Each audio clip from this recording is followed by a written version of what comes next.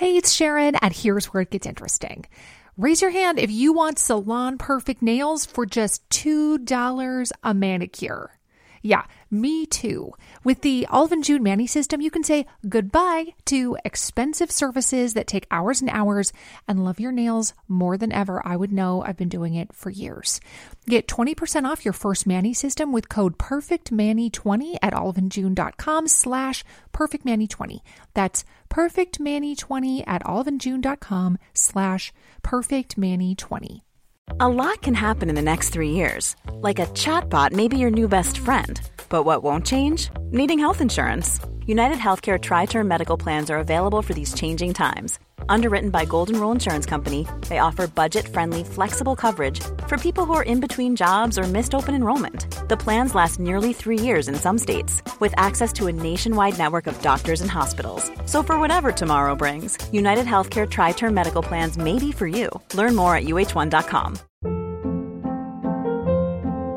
Hold up. What was that? Boring. No flavor. That was as bad as those leftovers you ate all week. Keke Palmer here, and it's time to say hello to something fresh and guilt-free. Hello Fresh. Jazz up dinner with pecan-crusted chicken or garlic butter shrimp scampi. Now that's music to my mouth. Hello Fresh. Let's get this dinner party started. Discover all the delicious possibilities at hellofresh.com. Get up to 30% off wedding jewelry at BlueNile.com and remember the joy of your wedding day forever. Blue Nile offers everything from diamond and lab-grown diamond wedding bands to classic pearls, earrings you can design yourself, even gorgeous sapphire pieces for your something blue. Whatever you choose, Blue Nile's pieces are all graded for excellence, for a lasting memento as brilliant as the love that inspired it. Right now, get up to 30% off at BlueNile.com. BlueNile.com. Acast powers the world's best podcasts. Here's a show that we recommend. This is Roundabout Season 2, and we're back to share more stories from the road and the memories made along the way. We're talking rest stops. If we're stopping to get gas, you will be timed. You will be for sure. Misguided plans. I grew up in the city, so I have a healthy fear of real extreme darkness. This was like wilderness. A lot of laughs. Y'all weird, but you were different. Like, you were real different, bro. I can't really put my finger on it. And so much more. Just goes to show that unexpected things sometimes are the best when it comes to a road trip. Roundabout Season 2, presented by Nissan, is live now with new episodes rolling out every Thursday. Listen and subscribe wherever you get your podcasts.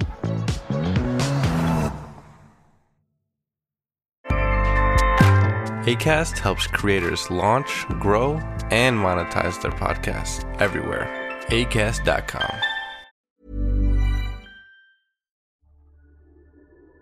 Family, won't you come with me into the darkness, into the sweet-smelling gloom of a dead-mooned night, into the realm of Sucreabeille, a woman-owned and operated fragrance company like no other, with hand-blended small batches of perfumes with names like Nightshade, Chloroform, Goth as Fuck, and I come from a long line of terrifying women. Sucreabeille is your source for smelling enticing and terrifying at the same time. For more information on their world-bending fragrances, as well as subscription bags and a marketplace connecting you to over 40 other indie business owners, head over to sucreabeille.com, SucreaBeille.com. Look in the show notes for a link. Come to the dark side. We smell fantastic.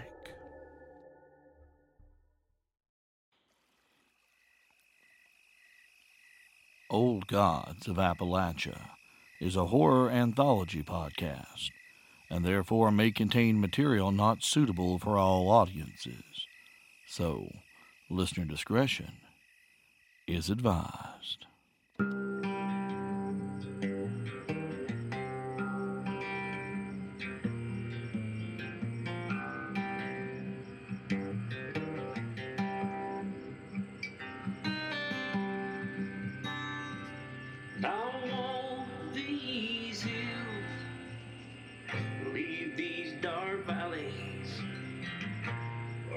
can't stay now in the lands unknown. In these hills that I will walk so often, I can feel the winds now on you, ghost.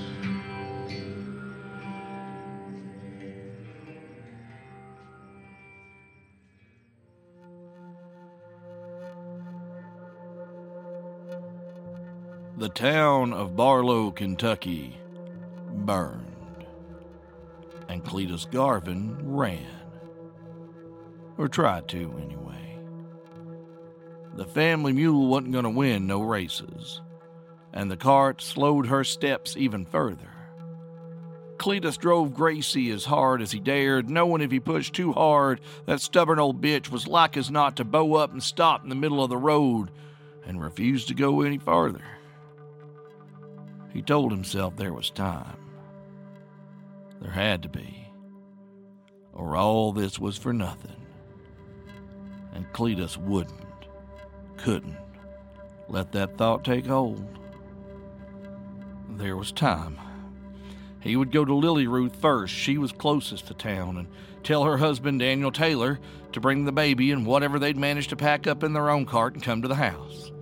Moving day had come a day or two earlier than expected, but they had to go now. Then he would go to his oldest boy, Cletus Jr., tell him and his wife the same.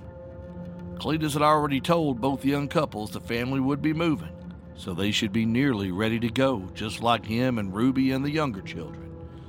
They should be nearly ready anyway. There was time. The sun had just sunk behind the ridge as Cletus turned the mule and cart into Lily Ruth and Daniel's tidy yard.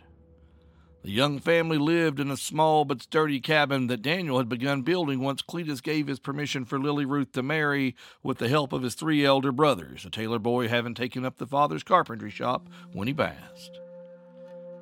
Everything was quiet. Shadows stretched long across the cabin's front porch, where he was relieved to see a cart parked, packed neatly with the youngin's belongings. They looked about, ready to go, and for that Cletus thanked to God he hadn't spoken to truly in many long years. Cletus pulled Gracie to a stop and tied her up with his cart by the gate. As he stepped down into the yard, he felt goosebumps rise up the back of his neck.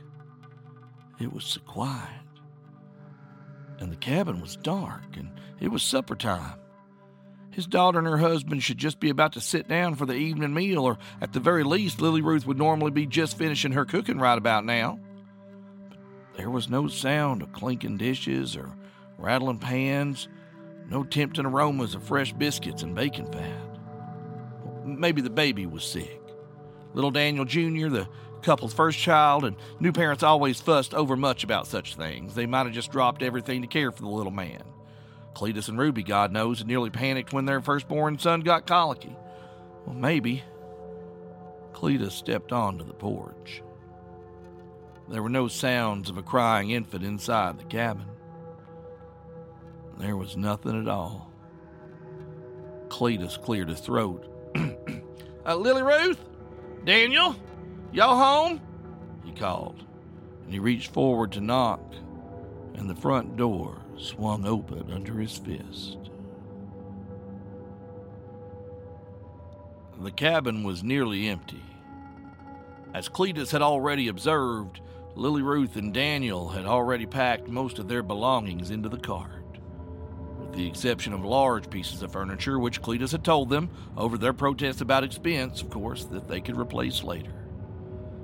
In a shadowy corner, Cletus could still see the bed, still heaped with quilts, but the walls and floor were bare. To the right of the door, the dinner table was uncovered. One of the chairs lay on its side in the floor.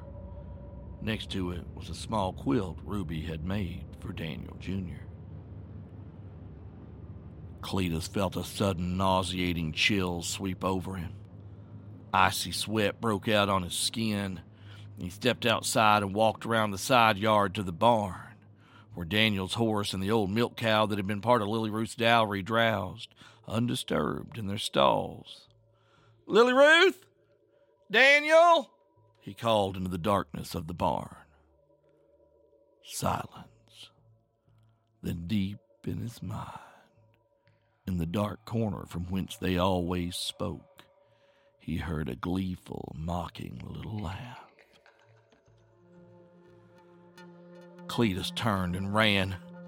Gracie was feeling biddable today, bless her, and had the little cart back on the road in minutes. He headed toward Cletus Jr.'s house, telling himself he was probably worrying over nothing. Lily Ruth and Daniel were probably just taking supper with their brother and his wife. Cletus Jr. and Daniel had been friends since they were both in the schoolhouse together, and young'uns frequently spent time together. Those things, they were just playing their tricks, trying to scare him. That was all. The ride to Cletus Jr.'s house wasn't long. Even old Gracie made the trip in about 20 minutes. And every one of those minutes was its own small hell for the former pastor of the Tabernacle of the Elder Covenant. A man who, while not solely responsible for the horrors that had come to the town of Barlow, certainly bore a large portion of the blame. Truth to tell, if Cletus had turned his back on their promises and laid down and died like he should have, they would surely have found some other soul to twist into the shape that served their purposes best. But Cletus could not deny he had been a willing party to it. Had he been deceived? Perhaps. Had he refrained from asking too many questions? Oh, most assuredly.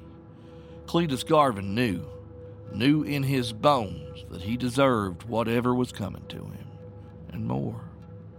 But he had done it for Ruby, for his family, and they didn't deserve it. He only prayed that he could see them safely out of Barlow. As he rode on to his eldest son's property, Cletus's stomach seemed to drop into his boots. The scene was eerily similar to what he'd found over at Lily Ruth's.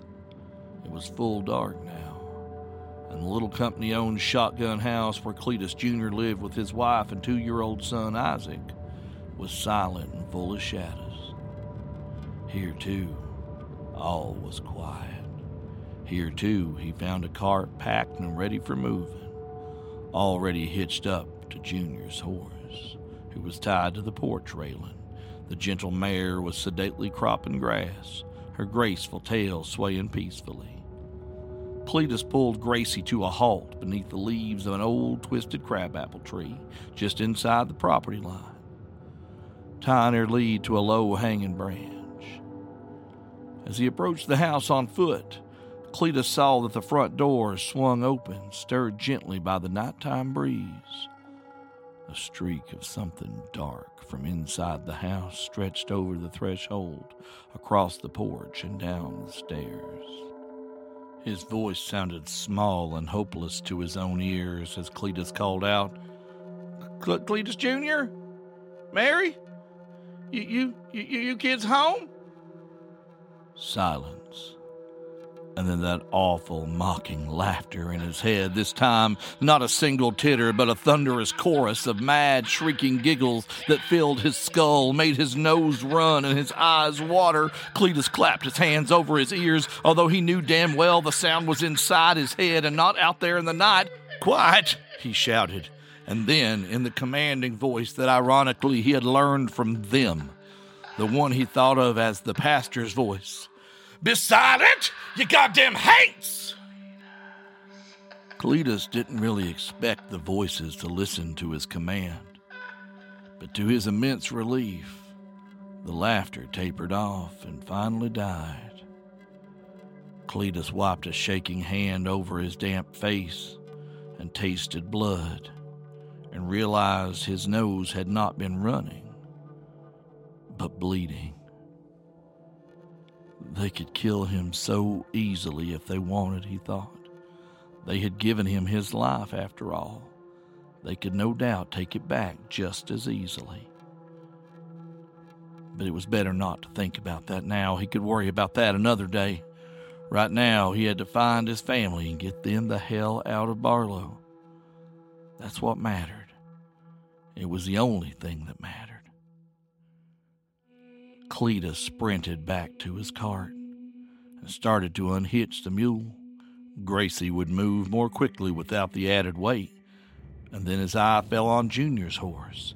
The mare would be much faster. Knowing with a pang he would not return to collect her, Cletus turned Gracie loose in the yard and unhitched the horse from her cart. The mare was an agreeable little thing that seemed to have no objection to her unfamiliar passenger, running swift and steady through the night. Cletus rode as fast as he dared in the darkness, steering her up the road toward the Garvin family home. As they passed the fork in the road that led into Barlow proper, a haze of orangey light and smoke hung over the trees down the path into town. In the shadowy woods, things were moving, jerky, slinking, unnatural in a way that hurt the eye to look upon. Cletus thought he might have heard a scream, but it was cut off so fast he couldn't be sure. He rode faster, and he did not look at the woods. His eyes fixed firmly on the road ahead of him. He didn't want to see what was watching and maybe following. As they had followed him and Annie Messer through the woods what seemed like years ago, but somehow only been that afternoon, and it was better not to think about that either. What he did see, could not help see, but out the corner of his eye, twisted shapes flickering in and out of this world. Voids in space even darker than the night around him. Here and there a flash of teeth, of glowing eyes that were somehow wrong. Was enough that he knew that he would not find sleep easily ever again. Finally, Cletus turned his son's mare up the narrow track onto the land that B&L had ultimately deeded over to his family all those years ago when they told him he couldn't work the mines no more. Another gift bestowed upon him by the voices. Damn him for a fool forever accepting them into his heart. Up ahead of him he saw in the moonlight, as he had both feared and known well enough to expect, his own house standing dark and silent at the top of the hill. Nothing stirred. Ruby's chickens were put up for the night.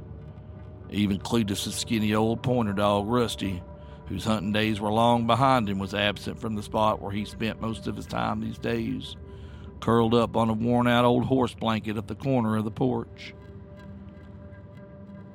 The Garvin home was nestled up against a mountainside and ringed in by woods.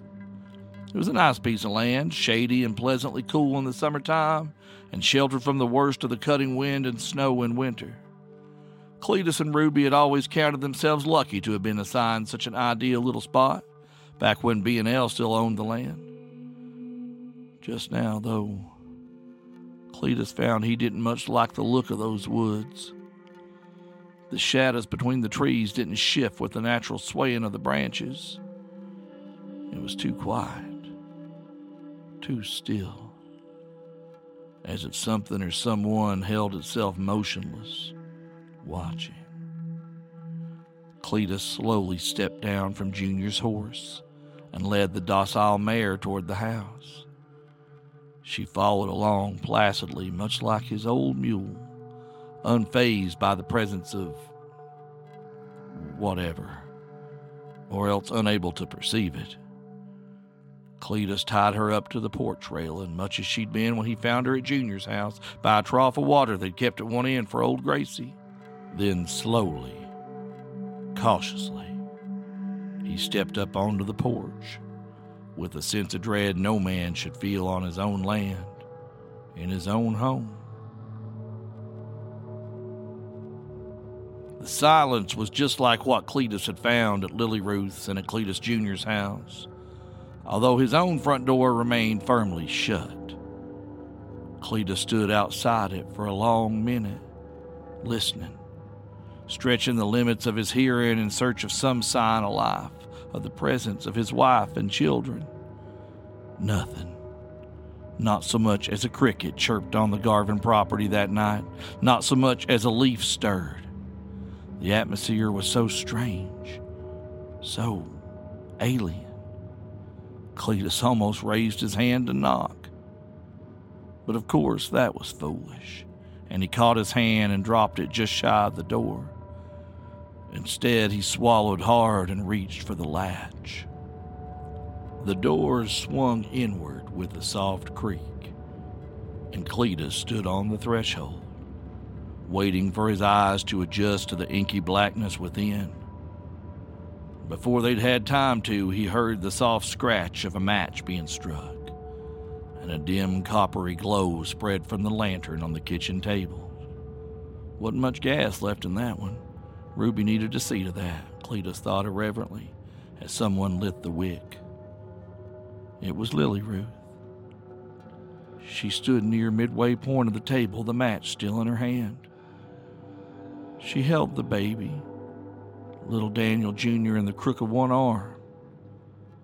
The child didn't stir. He seemed limp. One little hand swinging loosely with his mother's recent movement. The baby's father was seated at the long table next to Lily Ruth, and around her sat her siblings, as well as Cletus Jr. and his wife and their boy. All were still and quiet,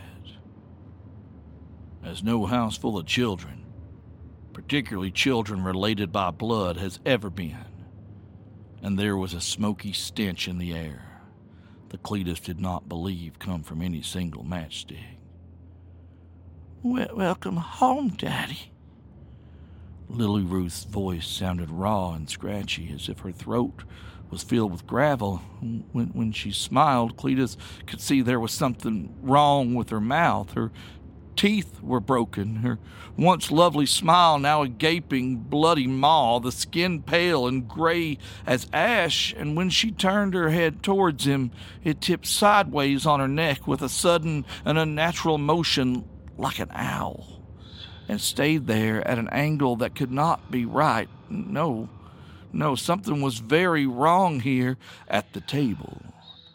Cletus's children turned their heads towards him in unison, a motion so unnerving that he took a step back. What Cletus could see in those faces and the flickering light of the lantern turned his bowels to liquid and set his hands shaking. Their skin was all that same gray color as Lily Ruth's. Clay looked to be missing half the right side of his skull, and little Herschel's left ear was lost in a dark smear of blood that covered half his face. Virginia, dear God help him, had a black pit where her right eye once shined a pretty blue. The left eye was intact, but changed. Like all of his children, her left eye throbbed with a dull orange glow. Cletus felt a harsh, painful sob wrench free of his throat before he knew it was coming. His cheeks were wet, and so were his pants. Had he pissed himself? Yep. Yeah, he must have. There was a low keening sound in the room, and it took Cletus a moment to understand that the noise, a sound so unlike his normal voice, was coming from deep inside his own chest. He took a deep, shuddering breath and took another step back. There was someone standing behind him, now standing directly up against Cletus's back. He didn't want to know this familiar shape, and he closed his eyes. Oh, God, no. But when you spend so many years with someone, you come to know the shape of them, the way their body fits just so against your own. Cletus tried to will the knowledge from his head as a hand he knew better than his own settled into his palm and began to lightly pull, turning him to face her. Cletus looked down into the face of the only woman he had ever loved. Ruby's face, though the same ashen color as those of his children, was still as lovely as ever,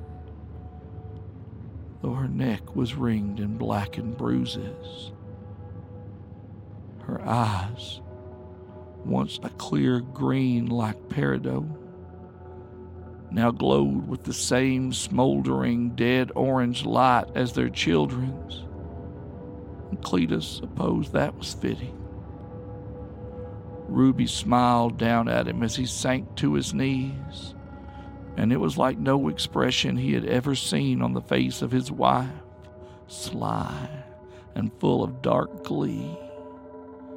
Cletus closed his eyes, and her voice, raspy and broken, but still Ruby's all the same, was the last thing he ever heard.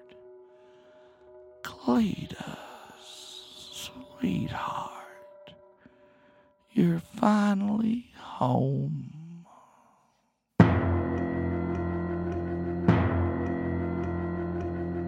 There is a curse upon my every waking breath, and I cannot escape. Greetings, family. We're almost home. I hope y'all enjoyed that ride to say goodbye to Cletus Garvin. Sad and tortured man indeed, but a man who made his own bed and eventually came home to lie in it. That means that we have 2 more episodes left in this season. Who are we going to say goodbye to next? I guess you'll have to come back next week and find out, now won't you? Old Gods of Appalachia is a production of Deep Nerd Media. Our intro music is written and performed by Landon Blood. Our outro music is by Those Poor Bastards. Today's story was written by Cam Collins. Holy God, did she terrify the crap out of all of us, and was performed by Steve Shell. Family, we want to thank you for all your support that you have rallied around us in this, our first season. Looking back just across social media, it's been staggering, the journey we've been on together. And we do hope you are following us on Facebook and Instagram as Old Gods of Appalachia, and tweeting into the void with us on Twitter at Old Gods Pod. We've made so many new friends and family members since we've started this whole thing. And seriously, family, we cannot understate how just gobstoppered we are with this whole affair. We thought maybe a couple of hundred people tops would like this. People back home, people who had some tie to Appalachia. We had no idea that y'all would come running and would want to stay. If you're not hanging out with us in the Fellowship Hall group on Facebook, you need to get over there. Make a Facebook account just to hang out with us. I know it's old people's social media. Don't really care. It's like a cult in there, and I love it, and I love all y'all. If you want to support us, if you want to help us play more live shows, like our upcoming live debut at the Reverie Festival in Marion, North Carolina, tickets and more information coming soon. Guess where you're going to hear about it first? In the Fellowship Hall group. They get everything a little bit before everybody else does, so you want to get in there. And we have upcoming appearances at other cons that are still being worked out. We're going to be at Days of the Dead in February in Atlanta, hanging out. Look for us. Come get some swag. Y'all, we can't do this without you, so come on over to Patreon, patreon.com/Old Gods of Appalachia. We're getting ready to mail out more t-shirts. We've got a ton of new swag coming in, and Build Mama a Coffin, our patrons-only storyline, launches next month for patrons $10 and more. We want you on that ride with us, so won't you come tithe? Won't you give? And if you don't want to sign up for a monthly pledge, then please walk forth in our raiment. Head on over to oldgodsofappalachia.threadless.com. We have t-shirts, stickers, mugs, you name it, we got it. And every dollar helps keep this show growing and staying productive and moving forward. For more information on the show and the people who create it, head on over to www.oldgodsofappalachia.com and learn about us like we want to learn about you. We'll see you soon, family.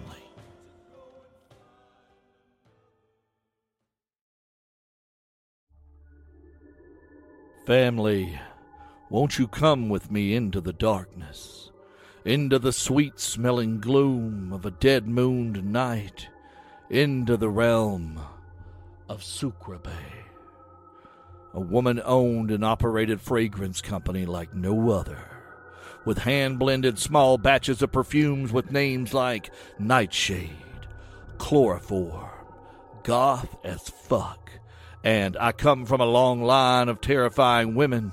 Sucreabeille is your source for smelling enticing and terrifying at the same time. For more information on their world-bending fragrances, as well as subscription bags and a marketplace connecting you to over 40 other indie business owners, head over to sucreabeille.com. SucreAbeille.com. Look in the show notes for a link. Come to the dark side. We smell fantastic.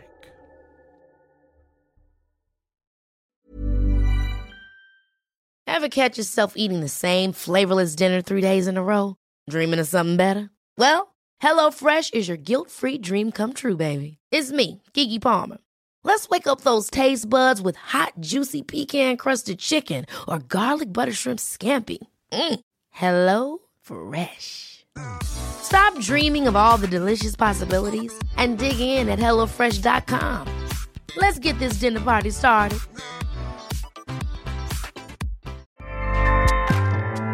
Acast powers the world's best podcasts. Here's a show that we recommend. This is Roundabout Season 2, and we're back to share more stories from the road and the memories made along the way. We're talking rest stops. If we're stopping to get gas, you will be timed. You will be for sure. Misguided plans. I grew up in the city, so I have a healthy fear of real extreme darkness. This was like wilderness.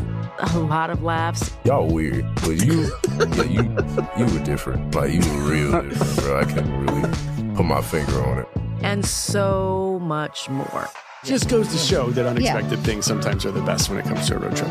Roundabout Season 2, presented by Nissan, is live now with new episodes rolling out every Thursday.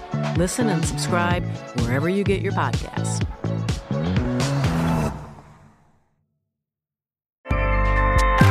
Acast helps creators launch, grow, and monetize their podcasts everywhere. Acast.com.